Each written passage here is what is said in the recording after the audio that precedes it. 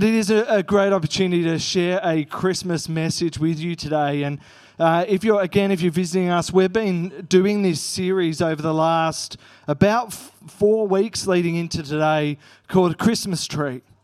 And we've been looking at this genealogy that's captured in Matthew's Gospel. If you've looked at Matthew's Gospel, you'll see at the very start, Matthew gives us Jesus' family tree. He tells us the names of these people, and often we skip over these parts of the biblical text because it's so-and-so, the father of so-and-so, who was the father of so-and-so, and it goes on and on and on. But we see in this genealogy something incredible in the Jewish tradition.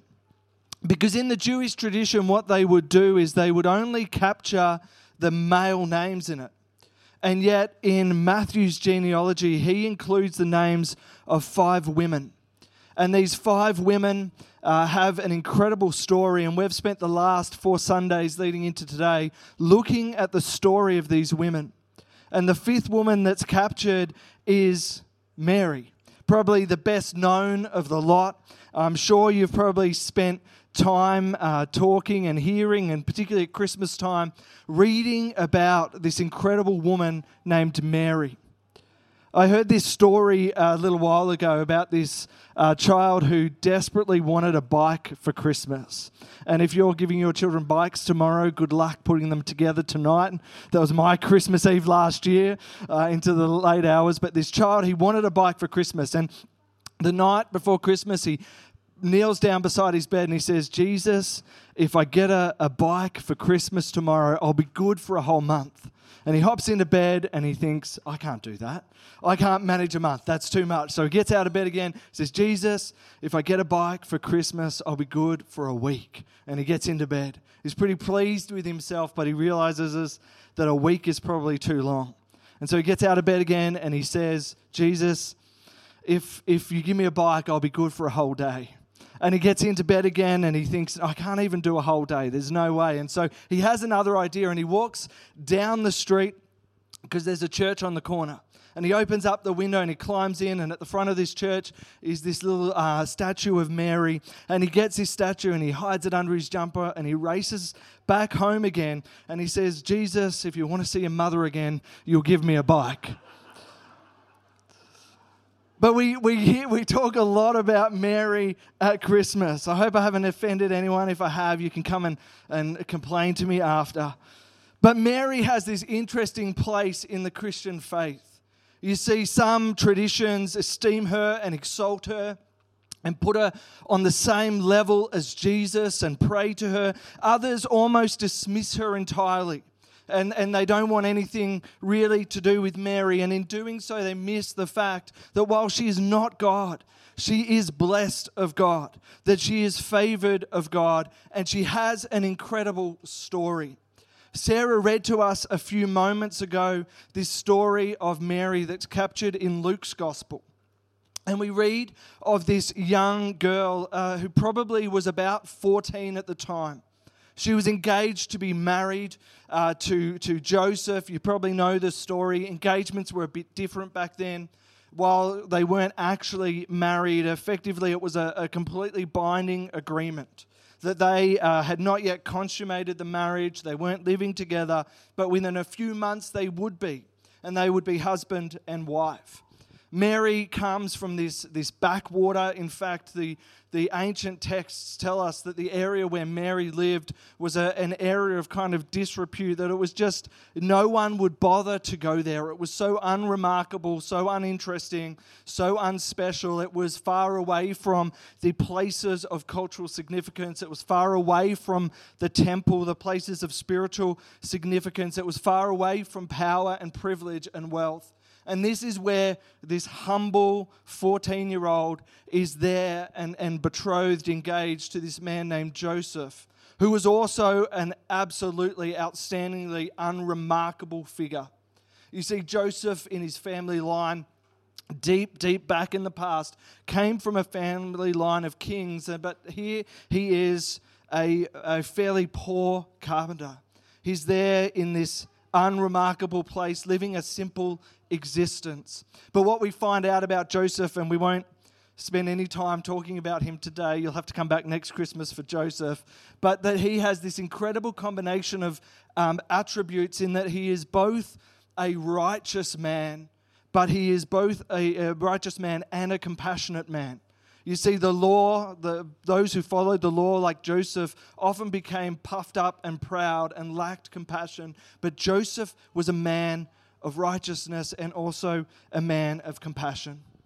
And in Luke's gospel, if you have a Bible, you can look there, but we're going to race through this bit and then spend some time in chapter 1 and the second part. But we know that the angel comes to Mary and says to Mary, "Greetings, favored woman, the Lord is with you." And Mary's response is to be confused and disturbed. I completely appreciate Mary's response. She is confused and disturbed because the God who had remained silent for something like 400 years now speaks, and he speaks to this woman who is not important or significant or wealthy or powerful, but is completely unremarkable, completely normal, and God speaks to her. And the angel says to her, "Don't be afraid, Mary, for you have found favor with God. You will conceive and give birth to a son, and you will name him Jesus. He will be very great and will be called the Son of the Most High. The Lord God will give him the throne of his ancestor David, and he will reign over Israel forever. His kingdom will never end." So Mary responds fearful, worried, disturbed, and anxious. And I can almost hear the softness in the angel's voice as he speaks to Mary, reassuring her and saying, "You don't need to be afraid." And I love Mary's response where she says, "But how can this happen? How can this happen? I am a virgin." And I love the fact that she's the ultimate pragmatist. She doesn't say, "God, why would you choose me?" or "No thanks, choose someone else," or "I don't want that responsibility." She just says, "I don't even know how that's possible." You see, she knows how the biology of it works, and she states that she's a virgin. But you see, this is actually really important because God, way back in Genesis 3, after Adam and Eve had sinned and had cut us off from God, there's this promise that is made. And this promise that God gives that the Savior of humanity would be through the seed of a woman. And effectively what that means is that it would come through the body of a woman, through the power of God, without the aid of a human man. And so with this clash of biology in her mind and God's word, Mary wants to know, how can this happen? And the angel says, "The Holy Spirit will come upon you, and the power of the Most High will overshadow you. So the baby to be born will be holy, and he will be called the Son of God. What's more, your relative Elizabeth has become pregnant in her old age. People used to say she was barren, but she has conceived a son and is now in her 6th month. For the word of God will never fail." And so we read again of God's plan and his promise that this Savior would come. And this Savior would be fully human, would inherit a physical body, would inherit a human nature, but not a sinful nature, but rather would come through the power of God. And the angel says to Mary, this is not the only miracle that's occurring, because your relative Elizabeth, who everyone has known to be barren, and by this time they reckon Elizabeth was probably about 60 years of age and maybe much older, she is also with child. And so Mary hurries, the text tells us, to visit Elizabeth in the hill country. And Elizabeth, seeing Mary, exclaims to her, "Because you have believed, the Lord will do what he says he will do. You are blessed. You are blessed." And as I was reading this text, I was reflecting on Mary's life. Because I think we often have this image, this picture of the Christmas story, this picture of Mary as this blessed woman. I mean, what an incredible blessing and privilege it is to be chosen to bear the Savior of the world. I think it's very easy for us to think that life was simple for her. That as soon as everyone heard this news, they just accepted it and were as pleased as they should have been. That no one doubted her, that Joseph Her future husband, when he first heard the news, didn't have doubts, but we know that he did. That her family and neighbors didn't whisper and accuse, because I'm sure they did. That Mary herself didn't even have her own doubts. That she didn't wonder, am I delusional? Is there something wrong with me? Am I imagining that God has chosen me? That she didn't have moments of worry, thinking that this burden, this responsibility, this gift was too heavy to carry. But we see her words, and this is where I want to spend a few moments this afternoon. We see her words in Luke chapter 1 and verse 46. She writes this song called the Magnificat. And that word just in Greek means to exalt or to magnify. And maybe you've read this song of Mary's. But this is what she says. She says, "Oh, how my soul praises the Lord. How my spirit rejoices in God, my Savior. For he took notice of his lowly servant girl. And from now on, all generations will call me blessed. For the mighty one is holy, and he has done great things for me. He shows mercy from generation to generation to all who fear him. His mighty arm has done tremendous things. He has scattered the proud and the haughty ones. He has brought down princes from their thrones and exalted the humble. He has filled the hungry with good things and sent the rich away with empty hands. He has helped his servant Israel and remembered to be merciful. For he made this promise to our ancestors, to Abraham and his children forever." And I want us to spend just a few moments reflecting on this incredible song that Mary writes, this incredible song that Mary sings. Because if you've been here for any of this series, you will have seen that this song could have been the song of Tamar. It could have been the song of Rahab. It could have been the song of Ruth, of Bathsheba, these women captured in this lineage of Christ. Because the song that Mary sings is not a song about a God that is distant. It's not a song about a God that is far away, but rather she sings of a God who draws near. She doesn't sing of a God who raises up those who have already been raised up, that gives pride to those who are already proud, but rather she sings of a God who looks upon the lowly, of a God who sees the least as being significant and includes them in his perfect plan. She sings of the God who not only promises great things, but the God who keeps every single one of his promises. The God who has shown mercy again and again and again. And I want you to picture, if you're a visual person, this will be easy. If you're not, it'll be hard. This will be the hardest thing I'll ask you to do this afternoon. But I want you to picture Mary as she is sitting down to pen these words, to declare this song. She's been sent by the angel to Elizabeth's house, a place where she'll be encouraged, a place where she'll be supported, a place where Elizabeth too has seen the miraculous working hand of God in her life. She is surrounded here by people full of faith, and so it can be easy to think that faith was easy for Mary to hold on to.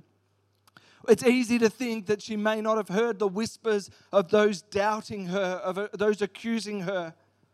And it's a very real place where both doubt and faith are intermixed. They're intertwined. And I think that sometimes there would be days where the doubt was winning the battle over joy and over faith. This is a very, very real place where Mary, a very real person, is inhabiting. And I want to encourage you with this today. Because you see, for many of us, Christmas is about joy. We're feeling joyful this afternoon. You might have started your Christmas festivities today. I know some of you had big lunches. You're probably having a hard time staying awake. You're not the first person to fall asleep in my preaching. It's okay. But for some of you, that's the case. But for others, perhaps this Christmas, it feels like there's a burden that is too heavy to carry. It feels like there's a journey that you're on that while it might be full of busyness, and parties. It might be full of those things, or it might not be. It might be a season of challenge, of trial for you. Because for many, Christmas is a reminder, it's a season of grief. It's a season of loss and of loneliness. And perhaps you're spending time this Christmas thinking back to how things once were. Thinking back to the times where there was happiness and the times where there was joy, and you're feeling sadness that things are not that way anymore. It's a very real place where sometimes at Christmas, as we come and we think we should be happy and we should be joyful, we're reminded of the broken world that we live in, of the curse of sin, and it's never more present in our lives than sometimes it is in this season. But you see, in her trial, in her challenge, Mary makes a choice. She chooses to sing of God's promise. She chooses to sing of this incredible promise that she can only but see a glimpse of. She cannot understand at all, even a fraction of the magnitude of it. But she chooses to write a song that reflects God's word, that reflects a knowledge that His word is more powerful than the word of others, that it is much truer than the word of others. And so I want to ask you this afternoon, if you were writing a song this Christmas, what song would you sing? I'm not asking about karaoke, if that's on your Christmas tradition, but if you wrote a song this Christmas like Mary, what song would you sing? Because we see another song way back in the book of Genesis. Eve sings a song, and she sings a song full of lies, corrupted by the lies of the serpent. And her song is one where she sings, God doesn't really love me. God doesn't want good things for me. Things are the way they are now, and they will never, ever change. And you see, Eve's song did not bring peace, it brought anxiety. It didn't bring truth, it brought lies. It didn't bring joy, it brought distress, and it brought trouble. Perhaps today, the song you're singing is a song of cynicism, or it's a song of doubt, where we ask ourselves, did God really say that over my life? Does His word, does the Bible really speak into my situation? Does God really love me? Has God really saved me? Can God really use me? Will God really work things out for my good? And I'd say to you this afternoon that if that's the song you're singing this Christmas, go back and look at the lives of these 5 women, because they have a remarkable truth, each one of them, for us. You see, Tamar's song was a song that said God sees those who are despised. He sees those who have been rejected. He sees those who have been shamed. Rahab's song declares that God sees those and uses those that you'd least expect. He uses those whose past should exclude them from being used by God. Those are the ones He chooses to show His mercy and His grace. We see Ruth's song that says God sees your need. He sees your need and He acts with love towards you. We see in Bathsheba's song that those who have been used and those who have been abused, God has a plan for your life. God has a plan, and He will raise you up and He will bless you. And we see it in Mary's song, that God's timing is perfect, that God does not forget His promises, and that nothing is impossible for God. You see, I think sometimes we want Christmas to be the end of suffering. We want it to be the end. It's at the end of the year, and we want it to be the end of hardships. But the reality is that we live in a broken world. We live in a world where things are not the way that God intended them to be, where relationships and family and our bodies and our health are not the way that God intended them to be. But what we see at Christmas is this light, this glimmering light that shines in the midst of the darkness. This baby that was promised to Mary, that says to us that God's promises are assured, that God's promises will be fulfilled. We see this promise of access to eternal life through the saving power of Christ. And so I'd say to you this Christmas, that if you don't know how to start a new song, maybe your song has been one of brokenness, it's been one of hurt, it's been one of struggle, and it's been one of pain. And if you don't know how to start a new song, let's take something in confidence this Christmas of Mary's song. Something of the strength and the faith that are found in Mary's words. This teenager whose life was turned upside down. How did she start the new song? She started it by hearing God's promise and responding with, I am the Lord's servant. May everything you have said about me come true. And I'd encourage you to consider that this Christmas, because maybe this year is the year where you need to go back to Christ, where you need to turn back to God and you need to say to God, God, I am your servant. May everything you have said about me in your word, may every single promise that you have declared over me in your word, may every single one of them come true in my life. I'd encourage you this Christmas to put your song, to put your confidence, to put your security in God's word, in His promises for your life, just like Mary did. Let's pray. God, we thank you for your word. We thank you for the promises that it declares. We thank you for the gift of your Son that you sent because you loved us, that while we were still sinners, that you sent Jesus, this ray of light, this glimpse of hope into a dark and dying world. We thank you for Mary. We thank you for her voice, for her song. We thank you that when others would have chosen to doubt, when others would have chosen to refuse or reject your promise, that she said yes, that she chose to follow you. God, that you gave her the faith and the confidence and the courage she needed to make those right steps, to not listen to the doubt, to not listen to the cynicism, but instead to listen to your word. Father, I pray for those who are gathered this afternoon.